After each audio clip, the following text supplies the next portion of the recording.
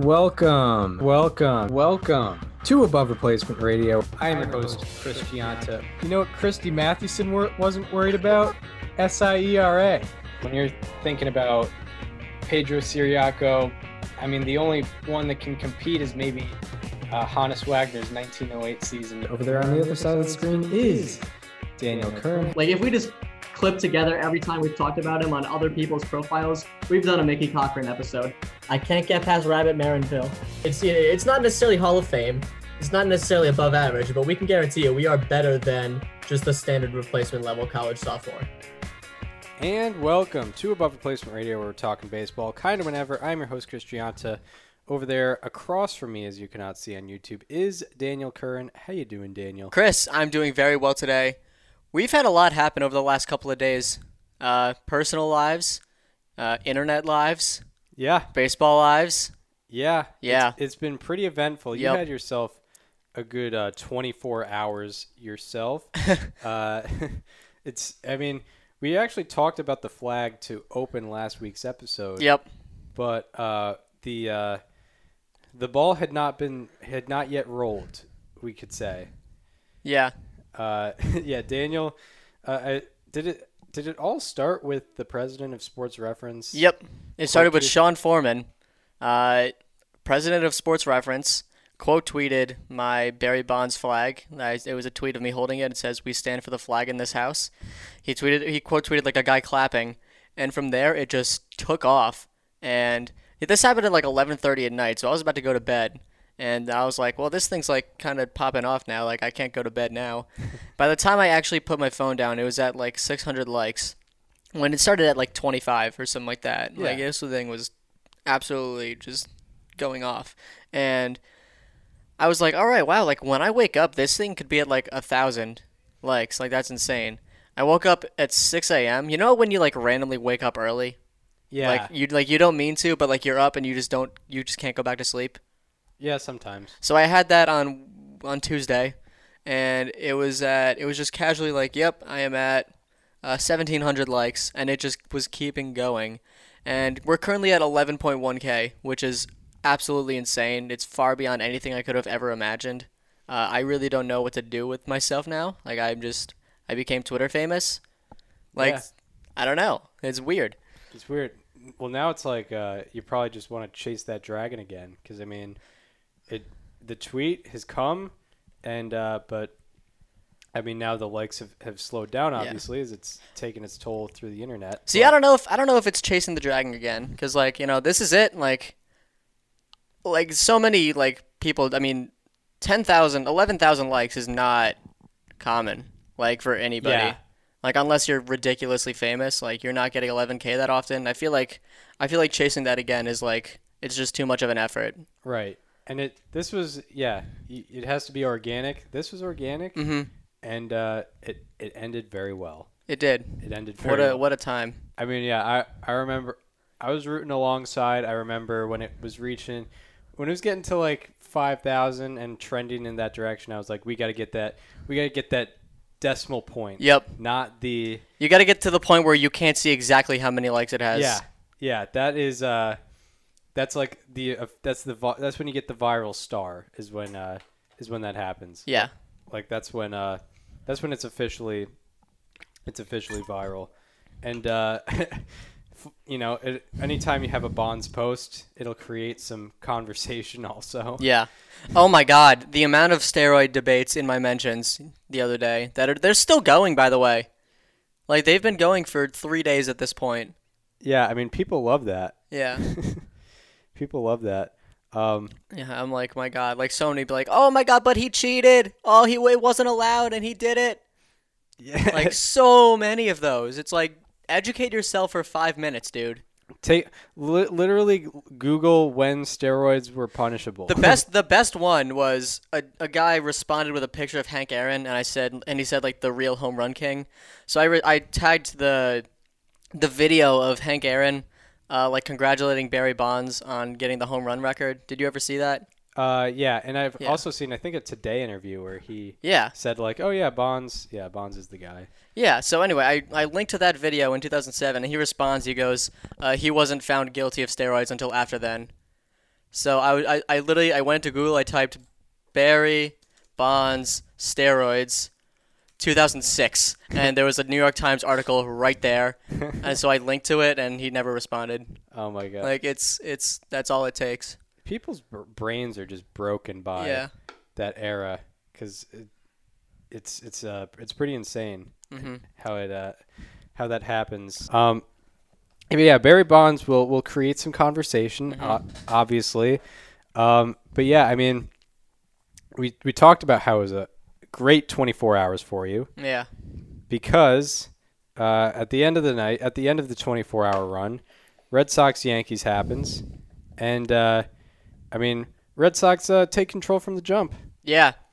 It was Chris and I are both Red Sox fans. We remain unbiased on this show. I think we should give ourselves credit for that because we do. We do. We remained as objective as possible. Chris even picked the Yankees to win the game, and I totally understood. But it was a very stress-free game for the Red Sox. Yeah, relatively. Like if this were a regular season game, it's like, oh, Red Sox had control.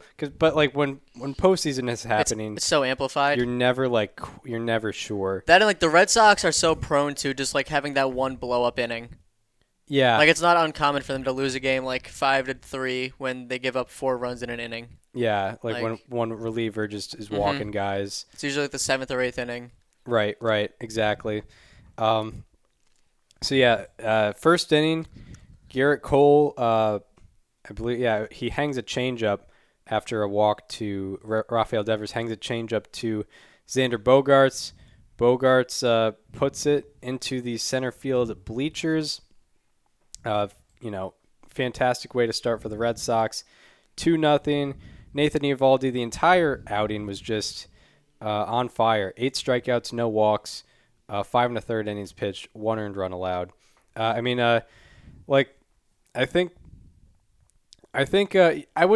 wouldn't say a game like this would define Garrett Cole's legacy, but I think it can continue. I don't know, man. Eovaldi's legacy. I'd say Garrett Cole's Yankees legacy, but not his career legacy. Right. Because he was lights out for the Astros in 2019. He had that 15 strikeout game against the Rays. He pitched well in the World Series, except for when he faced Juan Soto. He shut the Yankees out for 7 innings in the Bronx. Yeah, very good against the Yankees and for other teams, but his Yankees playoff legacy as of right now is that he has started both games that they've been eliminated in since he came over. That is true. And he didn't pitch badly in the Rays game last year, but the reality is he started the game and they lost. So yeah, he hasn't had that big moment for the Yankees. Mm-hmm. I would give credit to how he pitched against the Rays in that elimination game. Yeah, he pitched well, but the reality is he lost. I mean, he didn't lose, but his team lost. Yeah. But yeah, in this game, and it has been pointed out, it was his first game with the Yankees in the playoffs with a crowd against him, and it didn't work out for him, and he got chased out in the 3rd inning. Yeah, 2+. 2+, and I guess it did also amplify how important that home field advantage was, because it's hard to see the game going that same exact way in Yankee Stadium. No, it's absolutely impossible to see it going that way. Right. That's such a difference maker. It's crazy because they tied, and the Red Sox won the season series. So this was all one game that separated everything. The Red Sox had one of the most comeback wins of any team this year. Right. I think it's them and the Mariners. The Yankees had some of the most brutal losses this year. If one of those things goes a different way, we're looking at that game in Yankee Stadium, and it's probably a completely different story. Right, exactly. I mean, the Red Sox still might come out on top, but I don't think it's that comfortable. No. Because Eovaldi was just. I feel like it didn't matter where he was; he was going to be. Doing pretty Stanton well. would have hit 3 home runs if that was at Yankee Stadium. That is true. Yeah, ballpark dimensions played a huge factor. Forgetting about the crowd. Yeah, that is true. That's one factor I forgot. Yeah, we could. The John Sterling thing was just. I feel so bad. I know I'm not supposed. I am a Red Sox fan, but I do truly appreciate John Sterling. He is a treasure. He's been doing this for like 40 to 50 years. He's never missed a game. Yeah. I think like 1982 was the last time he missed a game or something like that. Yeah, because I remember I think a game happened. There was like a doubleheader where like Rosh Hashanah or Yom Kippur was that night. I think it might have been Yom Kippur. Or no, I think it was Rosh Hashanah. Yeah. Rosh Hashanah was happening that night, and he's Jewish, but he still went to the game. Still went and called the game. But yeah, I mean, he is like, when you think of Yankees personalities today, I mean, he's top like 3 at least. Like that's what you think of when you think of the New York Yankees. Yep. Is that radio voice? But yeah, it was tough. I imagine he wasn't there. Like, I don't think so. He couldn't have been there. Like, I know the TV broadcasters just came back. This was a national thing, and plus, like, for safety reasons, they probably might not have wanted him there. Yeah, especially a guy as vulnerable as he is. Mm-hmm. But yeah, he called. Actually, no, I feel like he was there. I feel like I saw a picture of him there. Yeah, I feel like at this point, all the broadcasters are where they're supposed to be, but might be wrong. If he was there, that's even tougher, because I mean, you don't have that much of an excuse. But anyway, so anyway, yeah, that was the top of the first inning.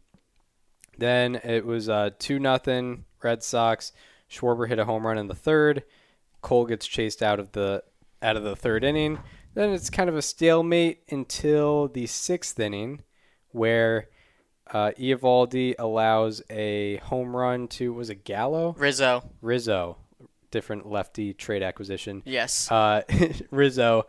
He allows a home run to Rizzo down the right field line. Then Judge hits an infield single. Judge BABIPs him and get BABIPed. And I almost feel like if it wasn't for ARR, we would be the Get BABIPed podcast. Yeah, that's our favorite phrase. Chris and I have this new hobby where we just say "Get BABIPed" in any scenario, whether like it doesn't even have to do with baseball.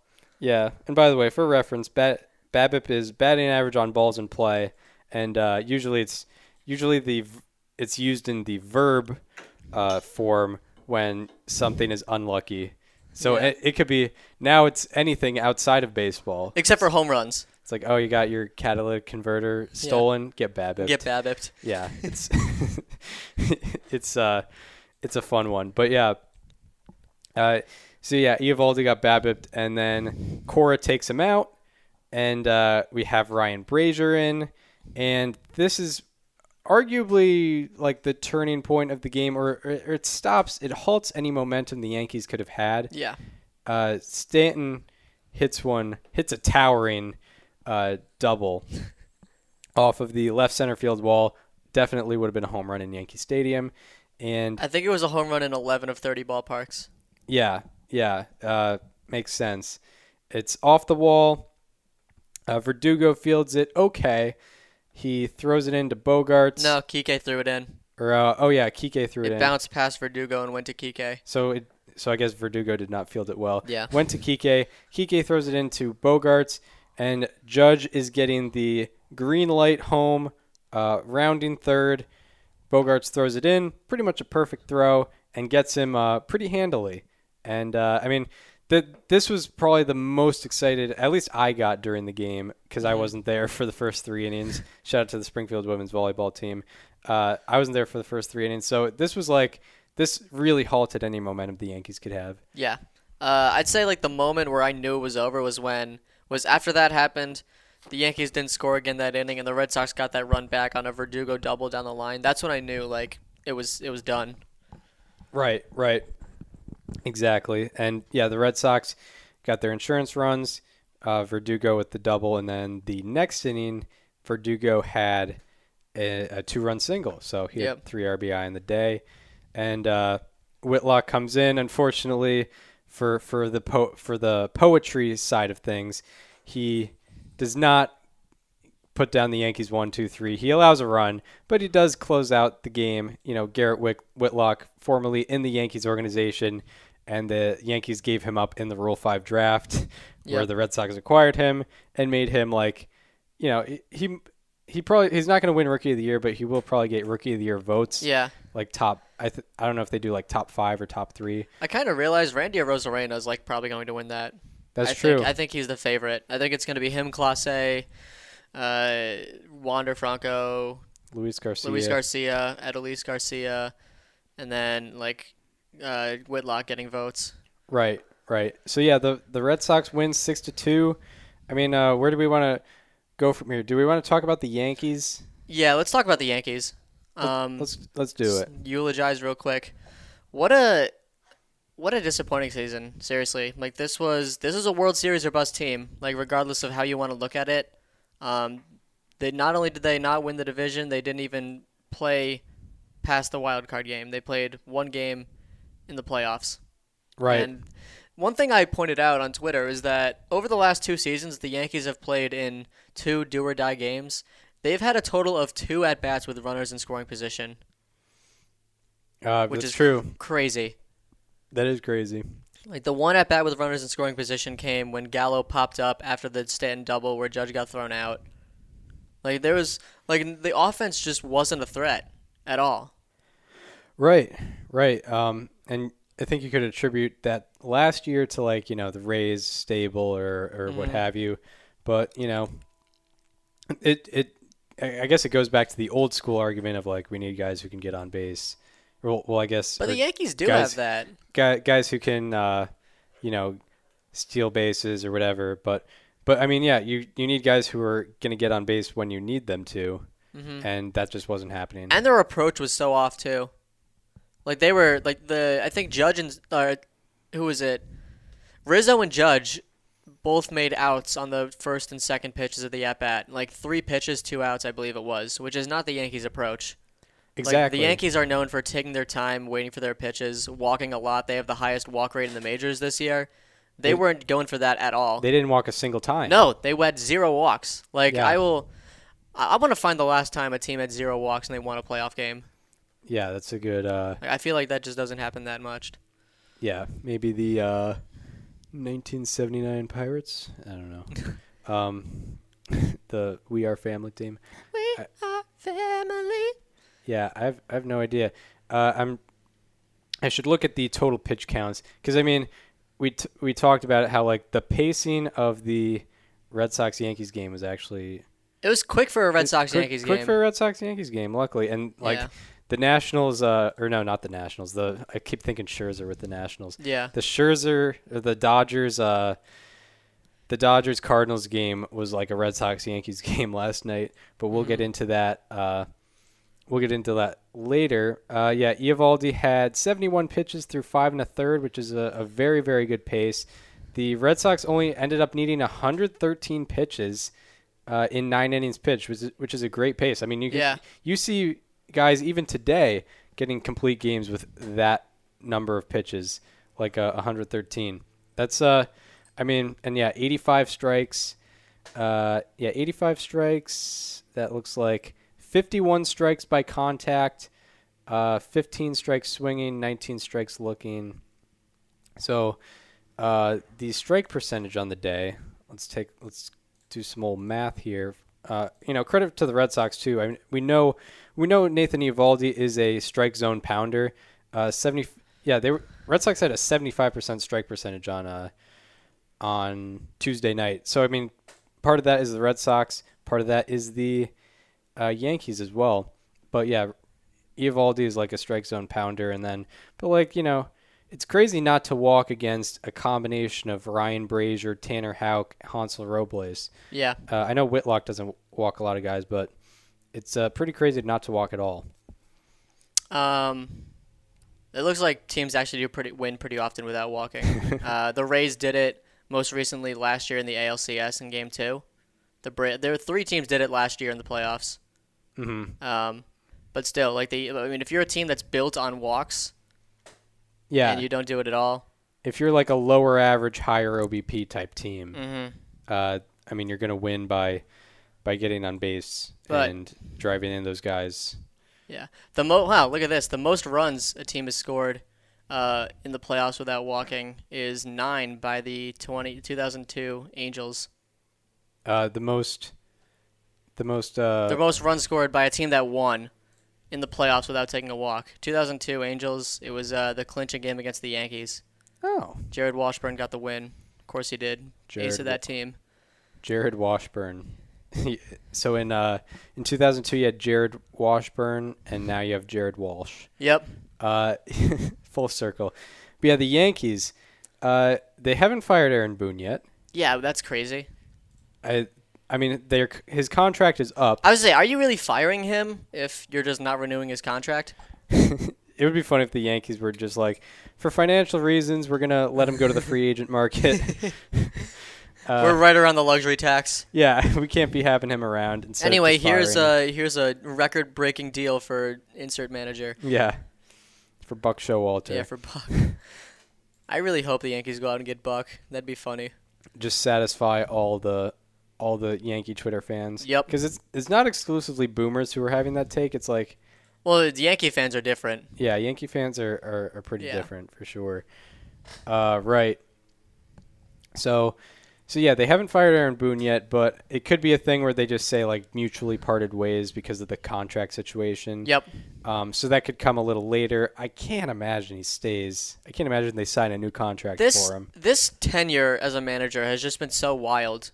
Like, if you think about Red Sox and Yankee fans' perception of Aaron Boone before 2018, you know, in Boston he has the middle initial. In New York he's a hero. Completely reversed. Right. Like the 2003 the 2003 ALCS walk off is completely tainted for Yankee fans now.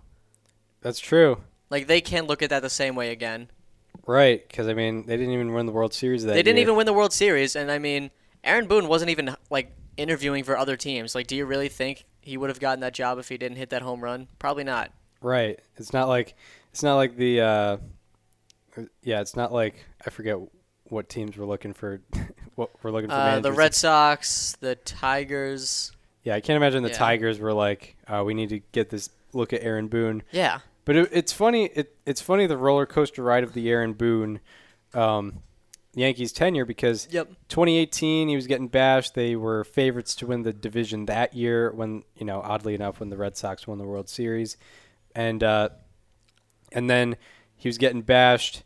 Not a lot of Yankee fans were a fan of him. 2019, he turns the tides in a year where they have all the injuries in the world. They go 103-59, second best record in the American League. They win the division.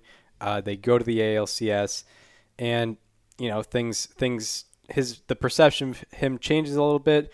2020, I guess it goes a little bit down. In 2021, it just gets worse because they were never in a comfortable spot in the American League East to begin with. I mean, them getting in the wild card. I think they were like 4.5 back of the wild card at some point in like July, like 3.5 or 4.5. So they had to come back to get into this situation. Mm-hmm. I think they were 5.5 back at most. It's not like they settled for this. No, at least like in terms of looking at it from like July on. I mean, they did settle for it, but given where they were in July, like they earned the right to play in that game by the way they played in the second half of the season. But, I mean, realistically, that's not a game they should have been playing in when you look at what their expectations were. Exactly. Crazy. CC Sabathia made this point on his podcast, and I took a deeper look into it, and it's really interesting. Between 2018 and now, the Red Sox eliminated the Yankees in the postseason, won the World Series, rebuilt, developed an entirely different core, and beat the Yankees again. And by the way, they beat the same Yankees core again. Right. Yeah, like that's this, and in the meantime, the Yankees have done pretty much nothing of substance. Yeah, right. I'm looking at this. You look at the roster. Mm-hmm. Like, Gary Sanchez was on the 2018 team. I know you're looking at the roster right now, but do you want to guess the amount of players on both teams that played in both Game 4 of the 2018 ALDS and in the wild card game? Start with the Red Sox. So the Red Sox had, Game 4. So that means. I don't think Brazier appeared in that game. He did. Yeah, Brazier's one of them. Brazier's one of them. Yeah. Okay, so, Robles wasn't in there. Houck wasn't in there. Whitlock wasn't in there. So I'll say that outfield wasn't in there. So I'll say, did Vasquez play in the wild card game? So I'll say 3. 2. Bogarts. Oh, that's it. Oh, because Devers did not play in that game. Nunez was playing. Wow. Yep. And then And then Yankees was Actually, wait, did probably- Vasquez play in that? Oh, Vasquez, yeah. Vasquez did had the play. home run. Okay, yeah, so three. Still, three Three. players. One of them didn't, two of them didn't start. Yeah, that's true. Yeah.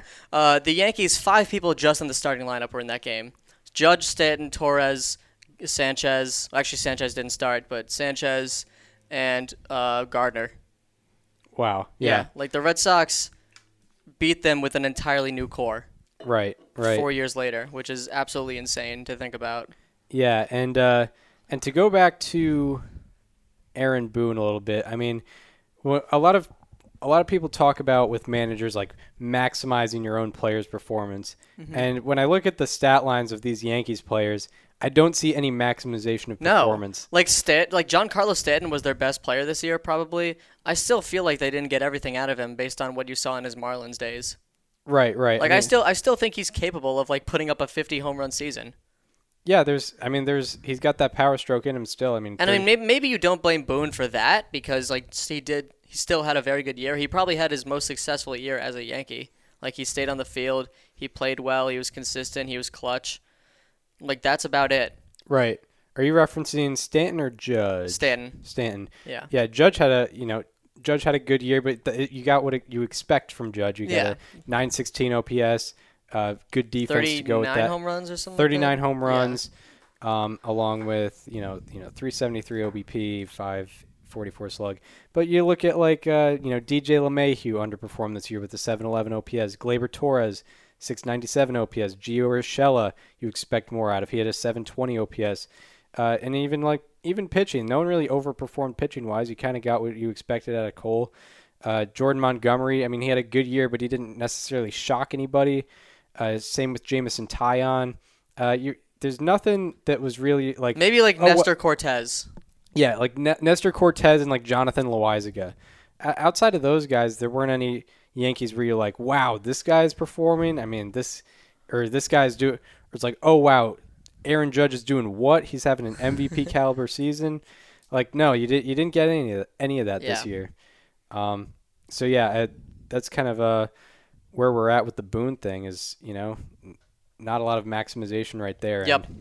And the fact that they had a 92-win season and lost first game in the playoffs to lose out on the whole season, I think that says all you need to say about where Aaron Boone stands. And then I think the last thing to touch on with the Yankees is, there's some decisions to be made, with this core. Aaron Judge is a free agent at the end of 2022. He just had a good full season, so like I guess you probably want to extend him. I think they do. Like he said, he wants to be a Yankee for life. You make that happen. I think. You know what? I think this might be the year that they trade Gary, because Judge, Gallo, and Sanchez are all free agents next year. If you're gonna commit to Judge, you might as well get something for Gary, because I don't think they'd get both. Right. And not only that, but like, I mean, I know that this wasn't a Boone decision, but they played Higashioka in the biggest game of the year. That's true. And not only that, and like he was in because he was Garrett Cole's personal catcher. Garrett Cole was out of the game by his second plate appearance, and they still put Higashioka in there. Right. Like they could have had Sanchez pinch hit earlier and given him 2 plate appearances instead of 1, but that did not happen. So like, if you don't trust this guy in a time where it would make sense to, why is he on your team? Yeah, that's correct. When you can get some value for him. Yeah, that might be a thing. Might be a thing where they just try to go like major league player for major league player type thing, where they try to get another guy. I'm guessing the Yankees will probably go after one of the shortstops. Oh, absolutely. In the offseason. Absolutely. Gleyber Torres isn't cutting it at that specific position. I think that's the one thing you can lock in for free agency. Like the Yankees get one of Seager, Story, or Correa. Exactly, for sure. Anything less than that would be an embarrassment to the franchise. And I wonder what they'll do pitching wise. They probably won't get one of the. I mean, maybe they go after someone like Rodon who didn't like establish himself as the ace, but established himself as a very, very good pitcher, but ran into a little bit of injury trouble. Maybe they go after someone like him, but they're if they're signing a pitcher, they're signing a number 2 pitcher. So I wonder how far they'll go with that, pitching wise. Yeah, I mean, we'll have to see, Mm-hmm. I'm very curious on how free agency is going to work this season because, like, I have a feeling nothing will get done until the CBA. Right. Like, what players would want to sign before they know exactly how some intricate parts of the game are going to work next year?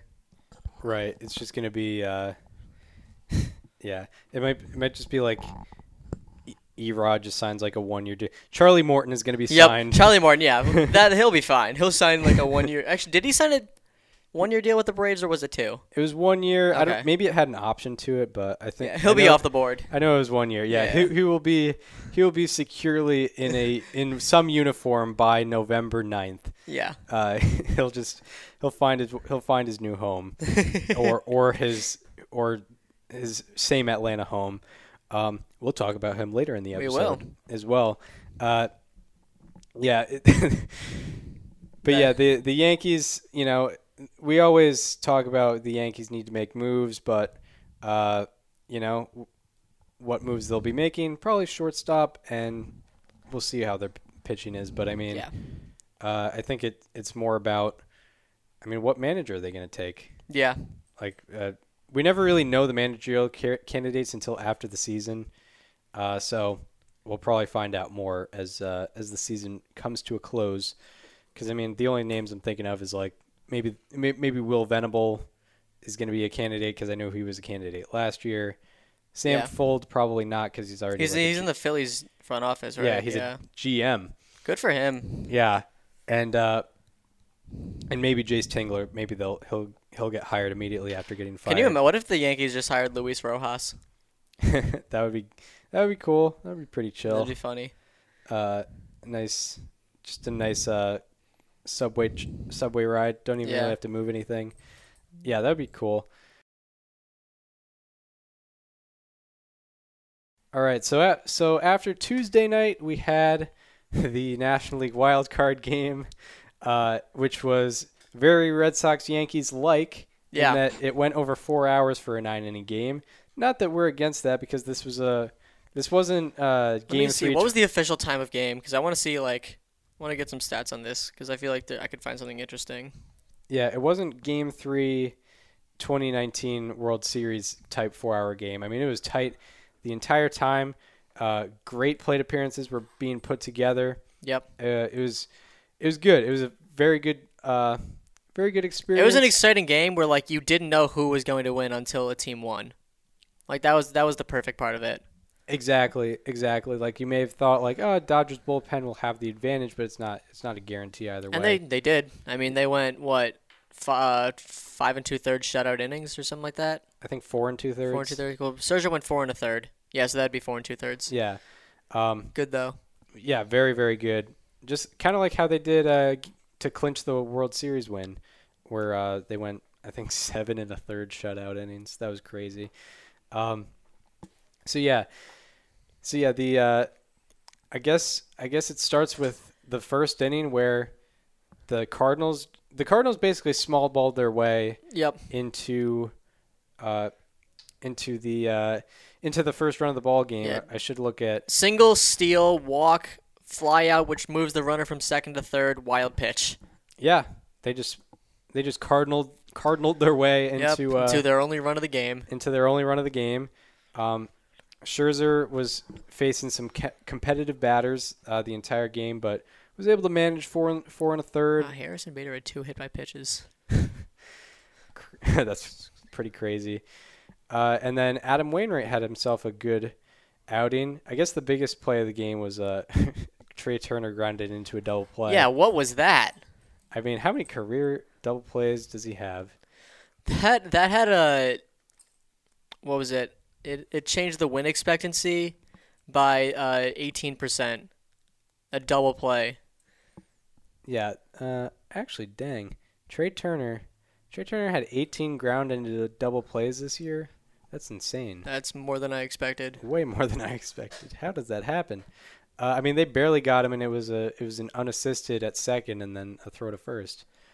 Pretty crazy that he's grounded into 18 this year. But anyway, the the Cardinals got out to a 1-0 lead. Adam Wainwright found himself in some trouble in the third inning.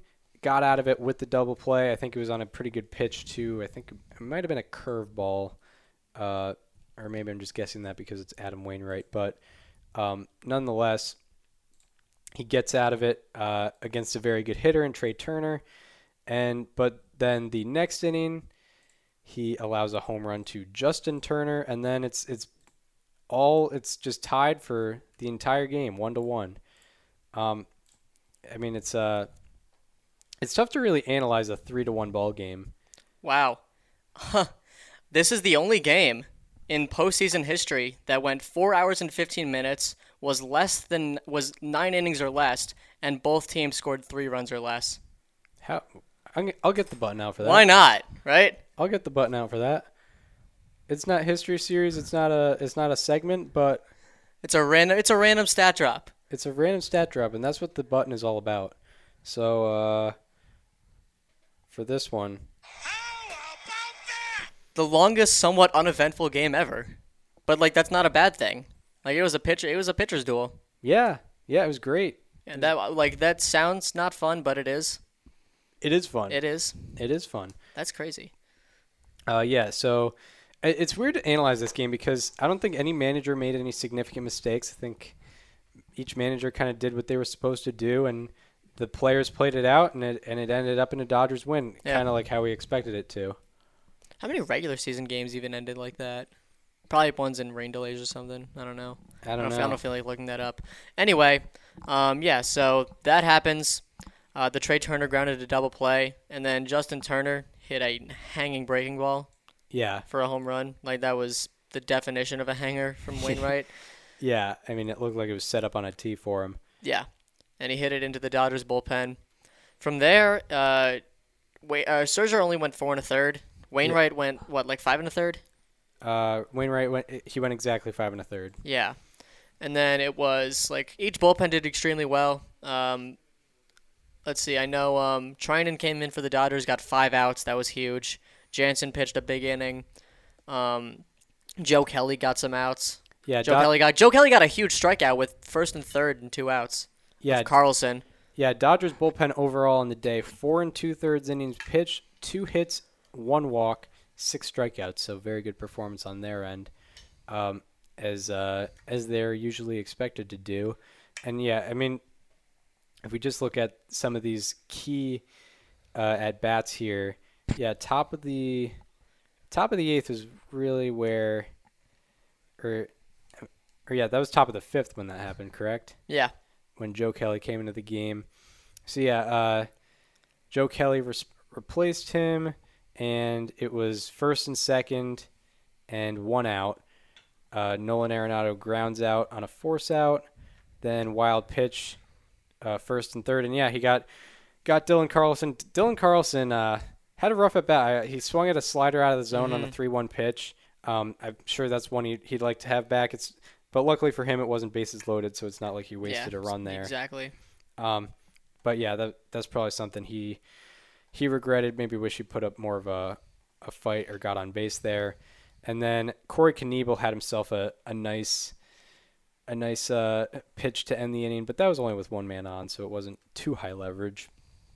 But still, nonetheless, very good at bat given by Knebel. And then I guess, yeah, in the I think it all comes down to the final inning. Yep, it does. Kenley Jansen pitched a huge 9th. Like he got an out when the Cardinals had a runner in scoring position. The Cardinals, by the way, 0 for 11 with runners in scoring position. That won't fly. Yeah. Pun intended. That's not how you're going to win games. Yeah. 0 for 11, that can never happen. Especially when you're not a team that thrives off of home runs. That is not something you can ever be doing. And then it comes down to Cody Bellinger walks. And I remember, so Pujols led off the inning with that line drive fly out. 630 expected batting average. Yep. And then Steven Souza Jr. Very weird tactic by Roberts by having. So first of all, he had 3 pinch hitters in an inning. So if that game extended pretty far, which it could have because no extra innings rule, like he was draining the guys on his bench. He literally pinch hit 3 guys in 1 inning. And CT3, the 3rd pinch hitter of the inning, Chris Taylor, was the guy who did the job. Walk-off home run, the 5th walk-off home run in a do-or-die game in baseball history, in playoff history. Right. Yeah. Right.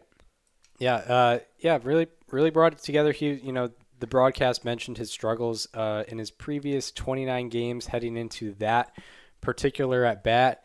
He had like a 424 OPS, a strikeout rate above 30%. So maybe it was a little more understandable him not A, start, and B, be like the first pinch hitter called upon. Steven Souza Jr. is still, like, I admit, pretty weird to have him in instead of Chris Taylor. Pujols made sense because, like, he was facing a lefty in TJ McFarland. There's the storyline. Like, he has been legit against lefties this year. Like, there's nothing wrong with him being the first guy off the bench there. That's true. I'm wondering if Chris Taylor might have reverse splits. Yeah. Because he did come in for the righty. I don't know if it mattered which pitcher was going to be facing him, but well, if that's the case, then I don't know why they would put in a righty there. Splits 2021. Let's take a look at his splits here. Platoon splits this year. He did better against lefties, so yeah. I don't know what's happening there. Still, I don't know. Steven Souza Jr. over him still feels weird to me, but doesn't matter. Didn't really play too much of a factor. Yeah. And now, yeah. Yeah, there's not much to say on the game because there weren't really any head scratchers. I think the Cardinals, at least this year, kind of did what they were supposed to do. They won 91 games. It's not like a disappointment thing with the Yankees. It's just like everything. I feel like everything that was supposed to happen happened, except maybe the Dodgers should have scored more runs. Yeah, definitely. There's really not many narratives changing based on that game, but I guess how do we feel about the Cardinals? Like just after this year, it's weird. I mean, they're definitely in contest. They're definitely. It's not. They didn't get there by luck, so I mean, we're not counting out playoffs for them next year. So it's not like. This might be Yachty and Wainwright's last time in the playoffs. It could be. There's a strong possibility that it will be, but it's not a guarantee, obviously. So I think that's one narrative you could go about things. And I think you pointed it out earlier. They have a really old side of the team and a very young side of the team. So it's weird to analyze them at all. Yep. Because, I mean, their best pitcher is 40. Yeah. But they have plenty of up-and-coming position players with Dylan Carlson, Harrison Bader, who else? Tommy Edman. I think Tyler O'Neill. Like, I think I will remember this as for the Cardinals as like the 17-game win streak and the breakouts of Tyler O'Neill, most importantly, and also Harrison Bader. Like, this is the first year we we always knew he was a defensive god. This is the first year we kind of saw it all put together, which I think is really encouraging going forward. Yeah, he was like top 6 in wins above replacement, at least on Baseball Reference, and I'm trying to look at the Fangraphs wins above replacement leaderboards. Tyler O'Neill 7th in the National League in Fangraphs wins above replacement. Yeah, he was great, and he was a how about that. He honestly could have been a how about these as well. Yeah, because he was wasn't he a freeze over though? No, that was Bader, I think. Oh. Yeah, Tyler O'Neill. Yeah, Tyler O'Neill. He's got home run pop. He's got crazy ISO too. Yeah, I mean honestly, Bader could have been a how about these too. Yeah, because he had a strong September. That is true. I'm trying to let's look at the OPS leaderboards and see where O'Neill ranked there. O'Neill was also 7th in the National League in OPS. He was. I mean, he established himself as one of the best hitters in the league, power hitters. Yeah, 912 OPS, and I know he's a sprint speed guy too, like very high sprint speed. To go with that, 15 stolen bases on the year. That's something to consider. Also, like he could be one of the go-to position players in the National League. Yeah. He could be like a very dark horse MVP pick next year. Very, very much so. Very much so. I think that's possible. That is true. And And then I think when you go from in between the old spectrum and the young spectrum, you got the two guys on the corners, Arenado and Goldschmidt. And I feel like you should expect about the same production as you did this year. Like that's a big three in that offense. Yeah. The storyline is those two because they're the veteran players. We've seen them all and what they can do. Tyler O'Neill can hang with them. In fact, you could probably argue he's a better hitter than both of them right now. Yeah, I mean, he finished with better OPSs than both of them in the year 2021. Yeah. So, I mean, yeah, with the Cardinals, I mean, there's definitely some things to look forward to as a Cardinals fan. It is weird because they were expected to win the division this year. They didn't. They were lucky to even get in the postseason. It took a 17-game win streak to get them there. Yeah. But it does still feel like this was kind of encouraging. They just need to rebolster that pitching staff. Yeah, they do. Like they're known for being just fundamentally sound and good pitching, but like they're an offensive team right now. That is true. They need to balance it out more. Yeah, so I wonder because the Cardinals are never a team that's very active on the free agent market, so I wonder if they try to get someone on the trade market pitching wise, but you need some more starters. You can't just have you're not just going to re-sign John Lester and I would hope not and call it a day. And call it a day. I sure would hope not. I would be actually very upset if they did that. Yeah, you can't be doing that, especially with the pitching staff that the Brewers have built. You can't just go to them with that. Otherwise, you're going to be underdogs heading into the year, at least for the NL Central crown. Absolutely. All right. Where do we want to go from here? Let's preview the Red Sox and Rays ALDS just briefly. Yeah, for sure. This is the Chaim Bloom series. It's his old self versus his new self. That is true. That's true. It's kind of like the Rays already have their developed thing, and the Red Sox are still trying their developed thing. They're trying, we've talked about it before. They're trying to become the Dodgers in 3 to 4 years. The Red Sox are weird because they have an entirely new core, but they're not young. Yeah. So it's not like they're an up-and-coming team. You can't really say that either. It's almost like the 2013 team, at least age-wise, where they just have veteran guys who are doing pretty well. Yeah, it's hard to preview this because it's obviously not starting pitcher versus starting pitcher. No, here. not at all. It's sort of just like team. I mean, it's team versus team, really. As boring as that sounds, that's just how this series is. Right. It is, and bullpen versus bullpen. Obviously, the Rays would have the advantage, but then offense versus offense, starting pitcher versus starting pitcher, it's somewhat even. Manager versus manager, I would say it's around even. So it should be interesting. Game one, we have Eduardo Rodriguez versus Shane McClanahan. That is correct. And then game two, have they announced Chris Sale yet? Yes, it's Chris Sale versus Shane Baz. Game three, they haven't announced, but I think it's going to be Drew Rasmussen versus Nathan Eovaldi. And we will be at game three. We will be at game three. It'll be my first playoff game. Yeah, you should definitely enjoy it. Yeah, it's a great time. It's gonna be a 4:07 game. Yeah, 4:07. Some of these games starting times are so weird. Yeah, the game 2 starts at 7:02 p.m. or 2 p.m. Yeah, it is weird. It is pretty odd. 4-game Friday tomorrow though. 4-game Friday, man. Feels so good. I mean, we had we talked about it yesterday too. Not on the program, but 8-game Wednesday was a little too much. It's the fact that it was a Wednesday. Yeah. I had so much stuff to do that day, and meanwhile there's 8 playoff games. I had to pay attention equally to everyone. It was difficult. Yep. It 4-game Friday it's just so organic. Mm-hmm. It just brings the life out of you.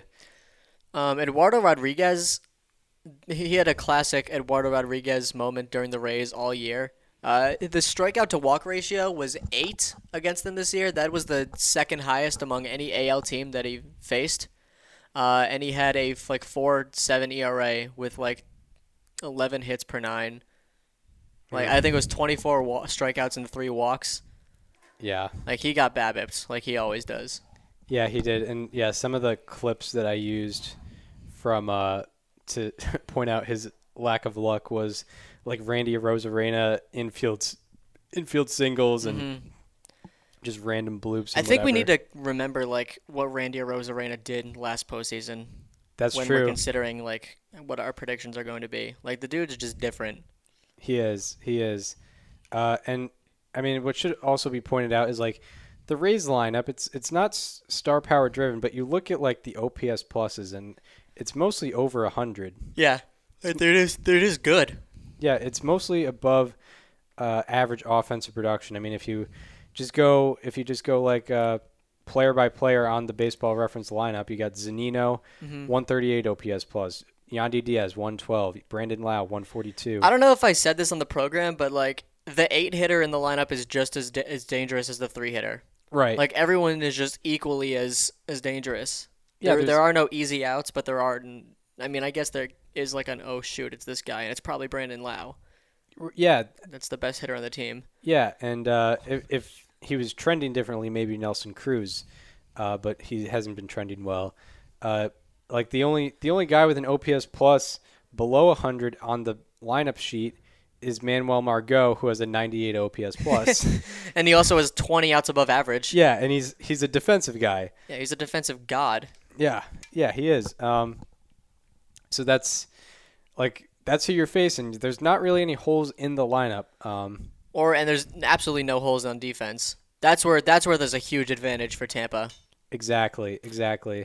Yeah, the team had a 112 OPS plus, and they were 5th overall in team OPS in the American League.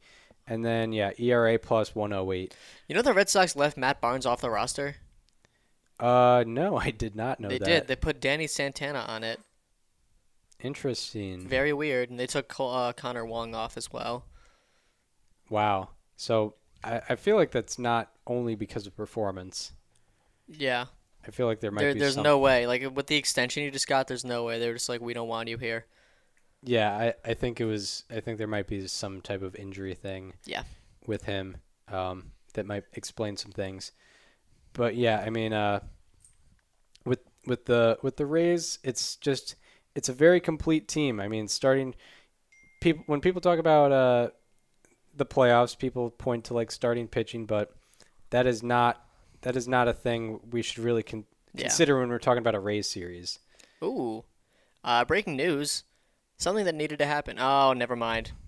It's a fake account. Carry on. Carry on. Okay. Never mind. I'm not even going to say what it was.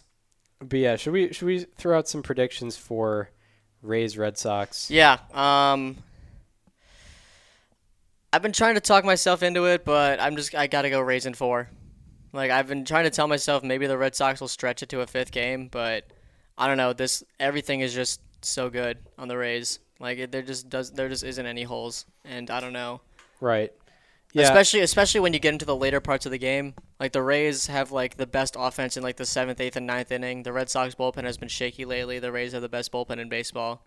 Exactly. As long as the Rays keep it close, and also, the Red Sox, they looked very good in the wild card game. There's still a lot of things they should have done better. They went 1 for 8 with runners in scoring position. Like they can't be doing that in this series. Yeah, that's true. You can't rely on the home run ball. No. Against this team. Yeah, it's weird because I mean it's hard not to react extremely well to that wild card game that the Red Sox had. Yeah. But I think about the trends that led into that game. Like I think over the past 2 months, the Red Sox have lost more games than they've won. That's something that kind of discouraged me about the team in the playoffs. I do like. If you look at just starting pitcher versus starting pitcher, I kind of like those matchups. But they're only going to be in for 6 innings max. Exactly. I like Chris Sale versus Shane Baz a little bit, but I don't know about our offense against. I don't know about the Red Sox offense against Shane Baz, and I don't know about the Red Sox pitching after Chris Sale. So I'm going to have to agree with you. Rays in 4. I think the Red Sox win the 3rd game at Fenway, hopefully for us. Yeah, that'd be nice. If it does go down like that. That's the one where I genuinely like the pitching matchup because we saw Evaldi go into the 6th. The Rays are a team that strike out a lot, and Evaldi's been a good fipster, if you know what I mean. Yeah. And it's hard to ignore just the postseason stats in general for Nathan Eovaldi. Yeah. Where on Tuesday he improved his postseason ERA to playoff reputation is very real. he decreased his postseason ERA, or no, I think he increased it. He increased it to 1.63. Yeah. In 27. So he's trending in the wrong direction. He is. I mean, watch out. He might go 6 innings. We got a volcano on our hands. He's erupting with his. He might give up 3 earned runs with his 8 strikeout to walk ratio in the playoffs and 2 home runs allowed in 27 and 2/3 innings pitched. One of them was to Max Muncy. Yeah, one of them was in the One of them was to Anthony 18th Rizzo. inning. Yeah, one of them was in the 6th inning. Yeah, both in the 6th inning of his performance. Very true. So I'm comfortable not as a Red Sox fan, but as a baseball fan with predicting Rays in 4 there. We have consensus there, but we should talk about the upcoming series, a series that's starting in 40 minutes as of recording. So if you're saying we already knew part of the results of the White Sox Astros series, you're wrong. Yeah, we're because recording. it's 3:27 Eastern time. Game starts in 40 minutes. Yeah, so we're getting these predictions out at the buzzer. So first off, I think Astros, White Sox. First thing I think of is, Astros swept them in 4 games earlier in the year, but then the White Sox kind of got them back 1-2 out of 3 against them. What are your initial thoughts about White Sox Astros? This is the most, I told you beforehand, this is the most difficult series to predict, I think. Yeah, it is tough because we've talked about the White Sox against above 500 teams, but there is very good reason to believe in them. Yeah, there is. So, I mean, if you just look I'm trying to look at. So Lance Lynn is starting today. He's obviously faced the Astros a lot because he pitched for the Rangers for 2 years, so he's familiar with them. But I don't think he did well in those games. Yeah. So today you have Lance Lynn the Battle of the Lances. Here we do. Lance Lynn versus Lance McCullers. Watch for Lance McCullers' slider. He developed it this year. It became his primary pitch around mid-season, and it's filthy. Yeah, and then I think starter-wise, Chicago seems to have somewhat of an advantage. Houston's bullpen was kind shaky. of a crutch heading into the trade deadline. I don't know how much they fixed it. I mean, they got good acquisitions, but I don't know if it really fixed itself. I'm going to look at some stats on that. But I like the White Sox bullpen a little bit more too. But wow. Lance Lynn in 7 games against the Astros since 2019, 6.60 ERA, opponent slugging of 5.71. Wow. That is not good. That is 13 home runs in how many innings pitched? Does it even say? Doesn't even say. Interesting. 43 and 2/3. Yeah, that's not what you want. Not what you want. And I think, Lance Lynn throws 88% fastballs, whether they're 4-seam, sinkers, or cutters. And I think I looked it up last. I think Houston was 5th overall in WOBA against fastballs, which isn't that significant, but it's something. But it's something they're strong with. It's something they're strong with. It's a strong suit. And then in Game 2, you have Lucas Giolito versus the ground ball machine, Framber Valdez. The lowest launch angle by a pitcher in the StatCast era in a season with 300-plus batted balls against Framber Valdez. Yeah, that's out of 820 seasons, by the way. 820 seasons, yeah. That was fascinating. I found that out today. Get ready for some. I've known about his launch angle for a little bit, but he just walks people. But I did not know the stat of him being the lowest. So credit to you for finding that one. Yeah, get ready to see the White Sox just punch some balls into the ground. Yeah. On Friday. Right. Since the trade deadline, the White Sox and Astros are 14 and 15 in bullpen ERA. So I guess they're somewhat even. They are even. Yeah. Which Just is crazy because the White Sox have Liam Hendricks and Craig Kimbrell. Right. And also Ryan Tepera, and also Garrett Crochet's hurt, isn't he? I don't know. Is he still hurt? He got a fair amount of innings this year. And then Aaron Bummer he's not. Just make sure you don't take him out with runners on base. Yeah. That's just he's gonna be the counter to Framber Valdez. Yep. Yeah. They're gonna leave divots in that Minute Maid Park turf or grass. Ground balls will be hit. Imagine if they when they do the Red Sox Yankees promo, if in a way we had Framber Valdez and Aaron Bummer facing each other, it'd be like ground balls will be hit.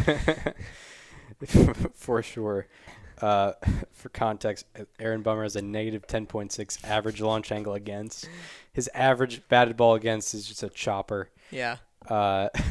It's crazy. It's I think he has nuts. 2 batted balls against all year that were above 45 degrees. It's if you pop out against Aaron Bummer, you basically won the World You Series. deserve an award. Yeah. For sure.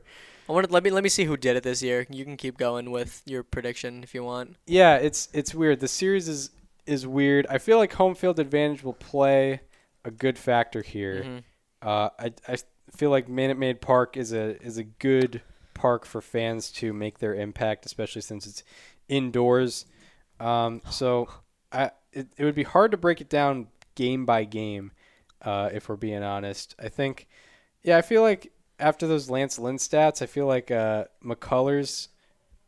McCullers is also a guy with a decent playoff resume as well, especially at home. Yep. I know he had that. He was the starter of Game 7 of the World Series too, so can't discredit his road performance either.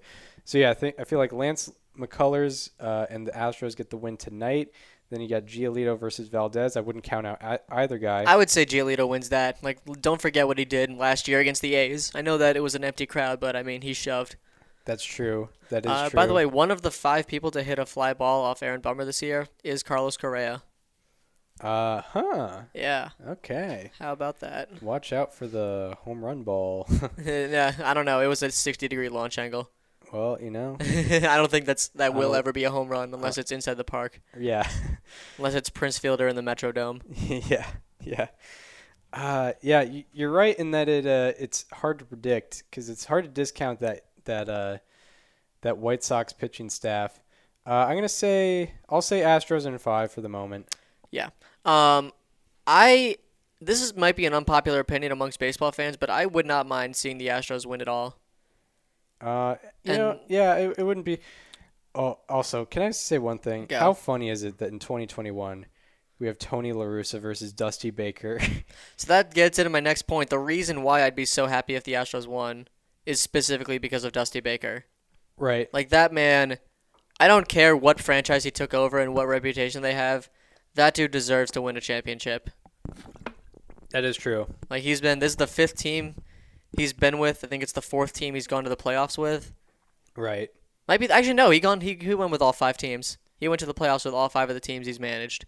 Yeah, and if you were to go to the World Series, it would be his second team going to the World Series with. That would be correct. Yes. Yeah, because he's managed Reds, Nationals, Cubs. Giants, Cubs, and now Astros. Astros. Yeah. I didn't know about the Cubs one. I would be. He went in 2008 with the Cubs. Okay. Yeah. I would be. Yeah. That being said, I would be happy for Dusty Baker. And I'm going Astros in 5 as well. All right. So, good consensus from ARR once Yeah. again. It's hard. It's hard, especially with the 5-game series, to be a little different. All right. So. I think we get a Rays Astros rematch. Right. That's true. This time with crowds. That should be pretty interesting. So now we talk about we'll talk about Brewers Braves to start. The revenge of Milwaukee. For Milwaukee is still so mad about the Braves leaving in 1966. This series is for Hank Aaron. This series is for Hank Aaron and Eddie Matthews. Yeah, Eddie Matthews. It was hysterical. He played for the Braves in Boston, Milwaukee, and Atlanta. Yeah. Gotta love it. But anyway, Brewers Braves. I mean, there's many angles you can go about it. Yeah, there are many angles. I think the big story is just going to be Brewers pitching versus Braves offense. Potentially, yeah. Yeah, I think this one. I think the Braves are getting very overlooked. Just because they underperformed. Ronald Acuna's not there. They kind of have a new identity as a team this year. True. And Milwaukee is just, they outperform their expectations. They have a killer pitching staff with, the three-headed monster with Burns, with Woodruff, and with Peralta. Not to mention they have guys like, Andy Ashby. They have guys like Adrian Hauser that you mentioned. Of course, they have Josh Hader. Like every arm they throw out there is gonna do damage. Right. Yeah, like the Brewers pitching staff is extremely deep. And I think there's also a thing of like Braves pitching staff versus Brewers offense. Braves pitching staff has definitely picked up over the last couple months. And the Brewers offense has kind of been strugglesome all year. Yeah, I mean a 91 OPS plus from that team overall. So yeah, they're not the 2018 Brewers. Yep. That's for sure, and for good reasons and bad reasons. With the offense being a little depleted. I was to say it's very opposite, right? Yeah. Yeah. Yeah. Like I did not think we would be thinking of this team this way. They had like Yoli Shashin starting game 1 for them. Right. Right. So actually I was doing some research for actually one of my classes. We're doing an online magazine, and I'm talking about Brewers Braves is one of the articles I'm doing. Nice. So I found some stats, luckily, from that. Wait, for TV journalism, you're doing an article? We'll talk about that later because she changed the name of it. she didn't even change the name of it yet. She basically did. It's multimedia journalism now. I forgot. Little inside CUSJ for the listeners out there, but the Braves. So since pretty much after they broke that win-loss purgatory that they had, they've been on fire. So the Braves since August 3rd have a 36-18 record. Not the best competition they've been facing, but nonetheless 36-18. The Brewers in that span 31-24. So the Braves in the last 2 months basically have been 5.5 games better than the Brewers. And this, I'm not saying that this is obvious why the Braves should win, and I'm not even saying that the Braves will in fact win. But I think there's some things to consider trend-wise, and not basically on the overall in the year. Also, and let's pretend peripherals don't exist for a second. But in the second half, so tonight we have or tomorrow night at 4, which I don't know if that's night or day. It's a weird time. But tomorrow you have Max Fried versus Corbin Burns. Corbin Burns obviously had the better overall. I thought Charlie Morton was pitching game 1. Oh, that's actually true. Yeah. Okay, well that ruins my point. But Max Fried, I'll just say these stats. Max Fried in the second half had a 1.74 ERA. Charlie Morton since May 19th, which is his last 25 starts, 2.88 ERA. So these are things to consider for sure. And they're trending in the right direction. I wouldn't say they're 6.5 games worse than the Brewers, like the overall standings would say they were. But I think also with the Brewers, starting pitching and home field advantage might play a role. But do you want to get into how you think this series might play out? It's going to be, I think. This is such a difficult one too. Like I think that you mentioned the Braves have been hot lately, but the Brewers just have more of a pedigree. That is true. I mean, they're gonna need that pitching to stay put. Like they're gonna need it to be what it's been. The thing with Corbin Burns is that he doesn't really go deep into his starts, which is really weird because like he's known for striking out a lot of guys and not walking anybody. So you think he makes quick work of people. He doesn't really go beyond like 6 innings more that often, but they do have a very strong bullpen. And on the other hand, the Braves, their bullpen's been a little shaky. I know Will Smith has been better, but like Richard Rodriguez has not been the guy they expected. Right. Luke Jackson's been very good for them this year. His walk numbers are not great, but the walks are especially like big in the postseason. When they get Minter up and moving, he's been big though. Yeah. Yeah, very recently. Minter, very good peripherals. The 3.78 ERA with a 2.69 FIP. That's pretty good. And he started out like cold too. Yeah. What I will say about the Braves bullpen is since August 3rd when their hot, I don't know if you call it streak or just stretch started. Since August 3rd, they're 4th in bullpen ERA, which is something to consider, and I believe that is better than the Brewers bullpen ERA during that span.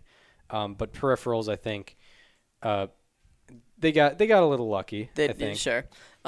Since June 21st, AJ Minter has pitched 27 to third innings. He's a 2.63 ERA with a 2.22 FIP. Yeah. It's really good. Right. Are we doing predictions yet, or are we just... We can do predictions. I'm thinking game by game right now. Okay. I think tonight, or no, not tonight. Tomorrow night, 4 p.m.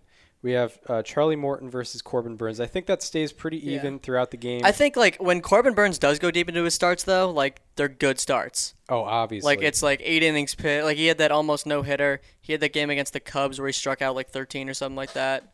Right. I think Morton and Burns stay pretty even throughout the game, and I think the bullpen decides it. And I think Milwaukee's bullpen is going to outdo the Braves bullpen, and they win by a score of maybe 2-1 or 4-2, 3-2 or something like that. Yeah, I'm thinking 4-2. Then you have the Brewers are going to rely on some runners and scoring position stuff because they don't have an overpowering offense. They have guys that, like when I talked about Willy Adames this year, I talked about his WPA. I talked about his clutch, stuff like that, because that's really what he's been for this club. We're going to need to see Yelich step up. We're going to need to see Avisail Garcia, Omar Narvaez, these bats that they have that, right. They've had solid years, but overall this offense is not super overpowering. It's just a matter of getting it done when they need to. That's true.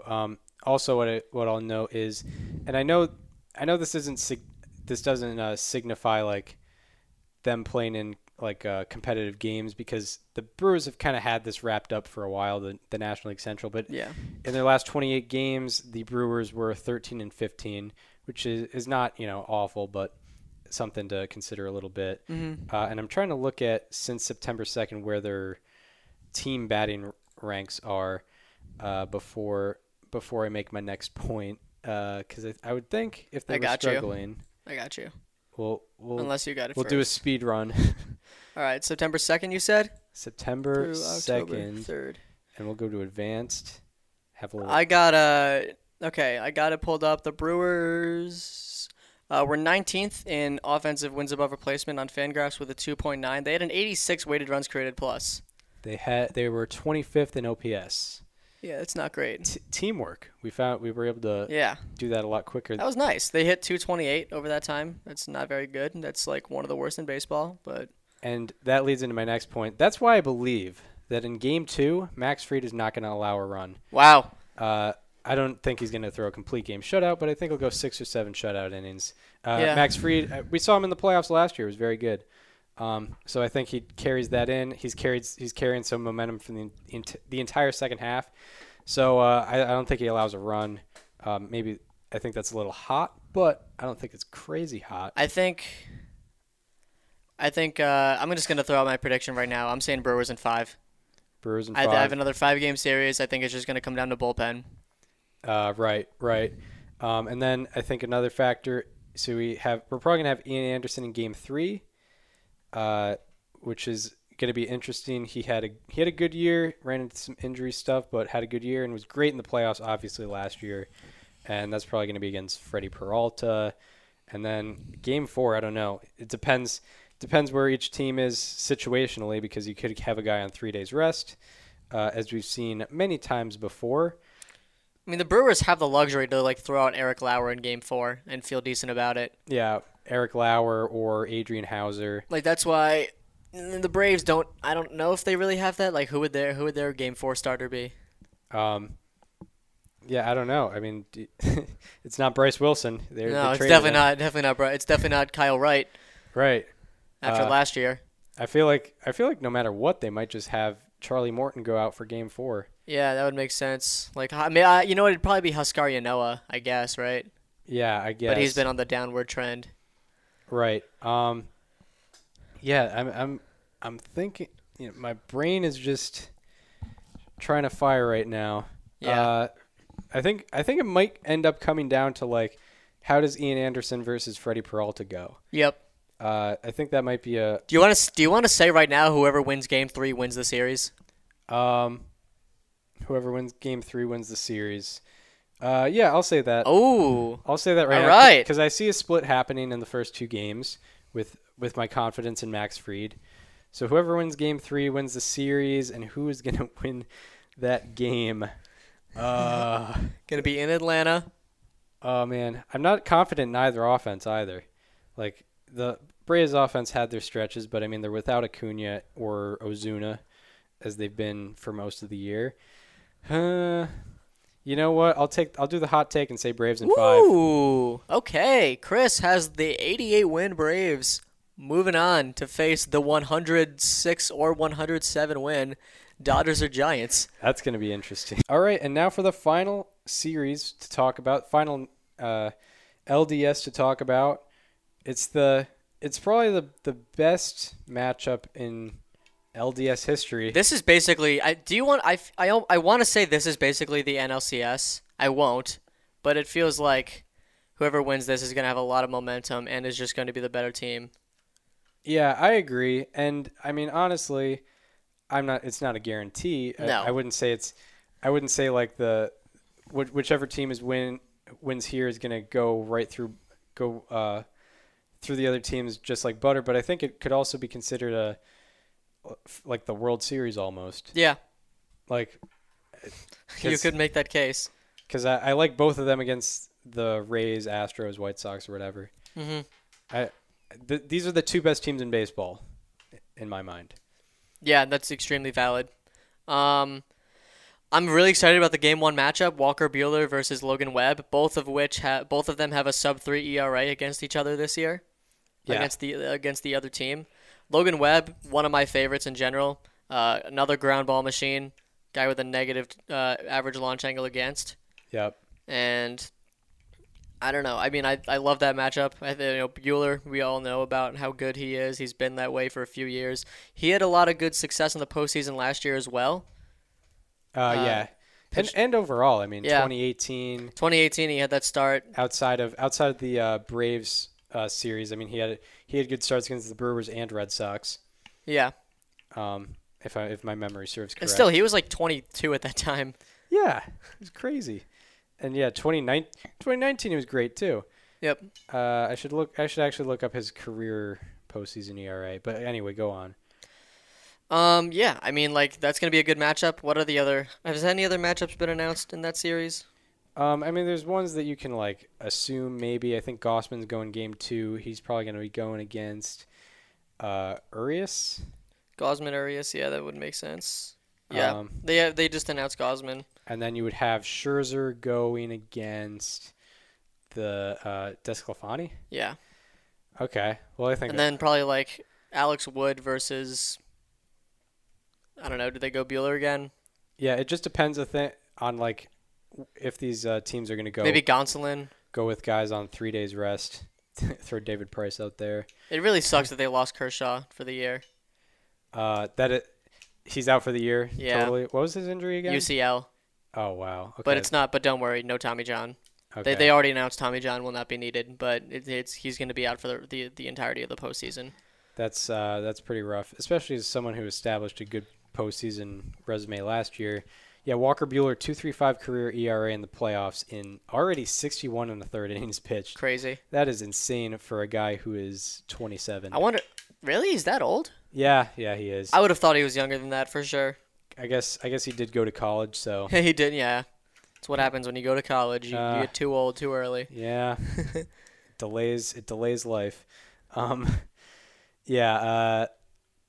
Anyway, I'm trying to. Yeah. So yeah, you have some very good pitching matchups. I think the Dodgers should have the advantage in the Scherzer Desclafani game. Yeah, I mean, Game 3 is tough because it's always you're usually pitching your ace in Game 3 if you came from the wild card game. Right. I think I don't know if this might be a little unanalytic or non-analytical to say, but one thing the Giants staff, the Giants pitching staff might run into is like inexperience in the postseason, but I don't think that should be that much of an issue because their position players have plenty of experience with like Belt, Crawford, Longoria, Posey. Yep. So I don't know. Do we want to get into maybe predictions here? Yeah, I'll go first. People have doubted the Giants all year. Nobody thought they would hang around. Nobody thought they'd win the division. They've hung around. They've kept themselves there the whole year. And now they're probably going to be the underdogs in this series. Mm-hmm. And that's why I'm taking them to win in 4 games. 4 games. Yeah. Daniel Curran said 4 games. I said 4 games. He said Giants in 4. Mm-hmm. Yeah, it's a tough one to predict, obviously. I feel like Oracle Park is just a nice place for the Giants to be for this series, and I think home field advantage will play a factor. And I have a feeling the Dodgers, at least in like the second half, didn't fare too well in Oracle Park. So maybe that's a factor to bring in. But yeah, I think game 1 might play a big factor because I feel like the Giants might have the pitching advantage in game 2, although Urias has been trending pretty well. This is a tough one to think about.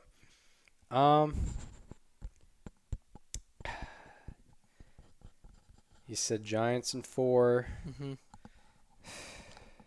It's really tough. I mean, they're so even. They are. It's a 107 win team versus a 106 win team. Yeah, you know what? The Dodgers had their World Series last year. I think the Giants are going to come out a little hungrier, and they're going to win in 5. Okay. I'll be the safe corporate guy. I'll be safe and say Giants in 5. Yeah. Yeah, I'll say Giants in 5. They'll win that last one in Oracle Park with probably maybe Gossman or Webb on the mound. So yeah, to break down our predictions in final, I have Astros. Rays in 4. Daniel also has Rays in 4. I have Astros in 5. Daniel also has Astros in 5. I have Braves in 5. Daniel has Brewers in 5. And I have Giants in 5. Daniel has Giants in 4. I do. So we differ on the Braves. We differ in the National League. We're consensus in the American League. So I think anything more we want to talk about before we close out this episode? Nah. Good. I mean, we're at an hour 22. Yeah. on the recording. Sounds about right. So yeah, it's 4:07 right now, so we got to get going. We got the game on. Yeah, we got the online the illegal streaming site. The illegal streaming site on. So that wraps it up for us. We hope you enjoyed this one. If you want to follow me on social media, follow me on Twitter at Chris_Gianta. Follow Daniel on both Twitter and Instagram at Daniel_Curran, and follow the show on Instagram at Above Replacement Radio. I mean, we got to get some Chris Rose interview clips out there. I will get those together probably during some of these games. So look out for those. They're great. He gave us a great interview, so check out those whenever they do come out. And we hope you enjoyed this one, and we hope to see you on probably Monday. Not 100% sure, depending on what we do with we'll probably see you on Monday. But we hope to see you next time, where we're going to be talking all the happenings in Major League Baseball once again. See you then. This conversation is over.